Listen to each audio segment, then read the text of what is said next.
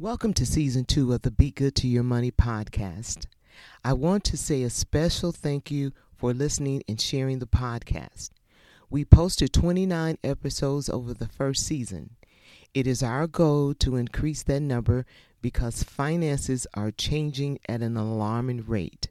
So if you haven't subscribed, please do me a favor and subscribe to the podcast on your favorite podcast channel such as Apple, Google Play, Stitcher, Pandora, Samsung, and iHeartRadio.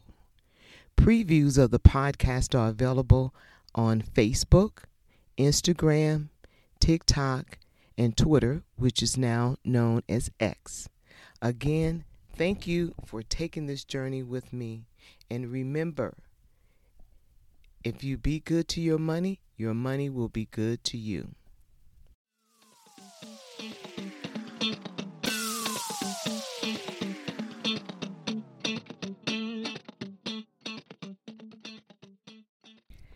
Hi, everyone, and welcome back to the Be Good to Your Money podcast. I am your host, Dr. Lisa.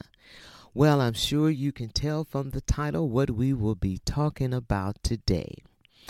And I decided to do this segment about kids and finance due to the overwhelming articles and videos and reports that I'm seeing about parents in line for hours, driving around town for hours to make sure that kids return back to school from the winter break with their Stanley cup. I even saw a video with the mean girls shaming another student because she had a pretty cup and not a Stanley cup. Now, as a financial educator and an educator, I know that most families are not teaching their kids about money. Why? Because the parents are financial wreck themselves. Look at how they are participating in this phenomenon. Now, when I've had conversation with my high school students about finances, they have openly and continuously admitted that they understand finances better than their parents. Now, I hope you listen to what I just said. The students understand finances better than their parents.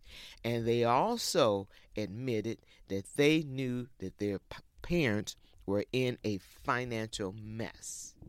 So what does this mean?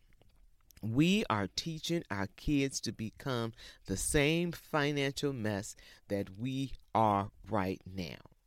Because remember, you can't teach what you don't know.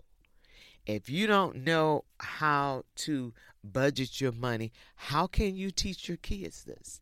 If you don't know how to save, how can you teach your kids how to save? If you don't know how to manage your credit effectively, where your credit score is 800 or higher, how can you even teach your kids? Because the best way to teach a kid something is by example. And most people cannot even pull up their bank statement to teach their kids because the kids will say, Mom, Dad, why is there red numbers? Why is there a minus sign? Why are there all these fees there? Because of what we're doing. Now, I remember a caller called into my radio segment years ago when I was had a segment on teaching kids about finances. And the mother, what I was teaching at the time was to teach your kids to live within their means, especially once the kids started working. High school kids, once they started working, this is an excellent time to actually show them how to do this. And this caller called in and she said to me that she was not going to do that because she didn't want her kids to have a poverty mindset. Now, mind you, the truth is, if your kids and yourself openly and consistently spend more than what you make, you are actually living and walking in a poverty state. And you will find out sooner or later, and so will your kids. As an educator, I've noticed that parents would rather buy their children or child the latest fashion statement, the latest items, Stanley Cup, the latest pair of gym shoes, the latest designer jacket, rather than pay a tutor to help with their child's education, especially math. Now, their conclusion, this is the reason why the parents do it, because their conclusion is that's the teacher's responsibility. That's why I send my students to school so that the teacher can teach them about math. I'm not good at math, so I need the teacher to teach them and I need the teacher to teach my child how to do math and how to read. And 9 times out of 10, they're really not good at reading either because they don't read a lot.